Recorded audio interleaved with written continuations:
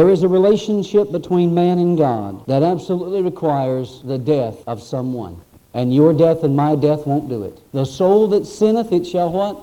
It shall die. You'll never escape that. No way. Only one way out of that. The holiness of God demands that His law be satisfied absolutely. His law is so much greater and higher than man's law. In man's law, you may break it, and the traffic officer say, I'm going to let you off. I'm not going to write you a ticket. But honey, when you stand before God without Jesus Christ as your Savior, there is no pardon. There is no going back. There's no escape. Please hear me well. Warn your friends who take a light view of sin. This thing will send you to hell. And for us who are believers, who tend at times to take a light view of sin, God does not wink at sin even for believers, friends. And we too need to be reminded that a little leaven leaveneth the whole lump. You can't cherish and nourish your little sins and expect God to just kind of wink at them and cover them over and say, well, God loves me and I've been saved and that's going to take care of everything. Now, I know that there's some folks that teach that once you're saved, no matter what you do, you're going to go to heaven.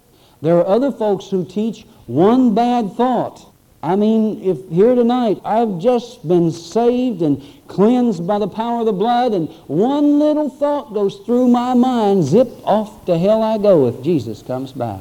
Two extremes. One little bad thought, and 50 years of serving God would send you to hell. I mean, you'd be gone, wiped out in one bad thought. The other extreme is it doesn't matter what you do, as long as you have said, I repent and I accept Jesus Christ, you can live like the devil for 50 years and Jesus come back and you're going to heaven.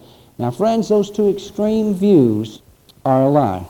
They're not true. For that one who feels that they can just do anything they want to, and simply because at some point or another they prayed a prayer and they're going to go to heaven, this is what I would say to you. You are gambling with your eternal soul. You have got more faith than I do. To the other extreme, I would say God's grace and God's mercy goes a lot farther than that, my friend. You say, well then, preacher, where does a person cross the line? Where is it that I would sin and I would possibly go to hell? Where is that, preacher? Tell me what that is so I can know when I get there and I can repent. No, I'm not going to do that. That's what people want. They want a religion instead of a relationship. They want a preacher to give them 10 commandments to live by. I couldn't make enough rules for you to live by. God's made 10 and we've all broke them hundreds of times. Why should I make any more? If I had made rules for you, I would then become your Holy Spirit.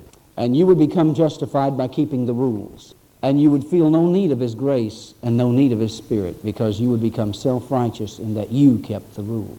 You would remove the Holy Spirit from your life, whose job it is to convict you of even your very thoughts, to lead you and guide you through life into fullness. And you would substitute for Him what the preacher says you should do and shouldn't do. And whenever you needed to know what the will of God was, and this is a sure test of your Christianity, who do you ask about the will of God? Do you have to call the preacher up and say, hey, preacher, is it okay if I do this or don't do this?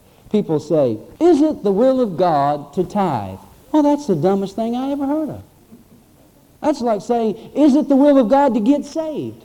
Is it the will of God to share Jesus with people? What is clearly revealed in the Word of God, I don't need to pray about and ask God if it's His will.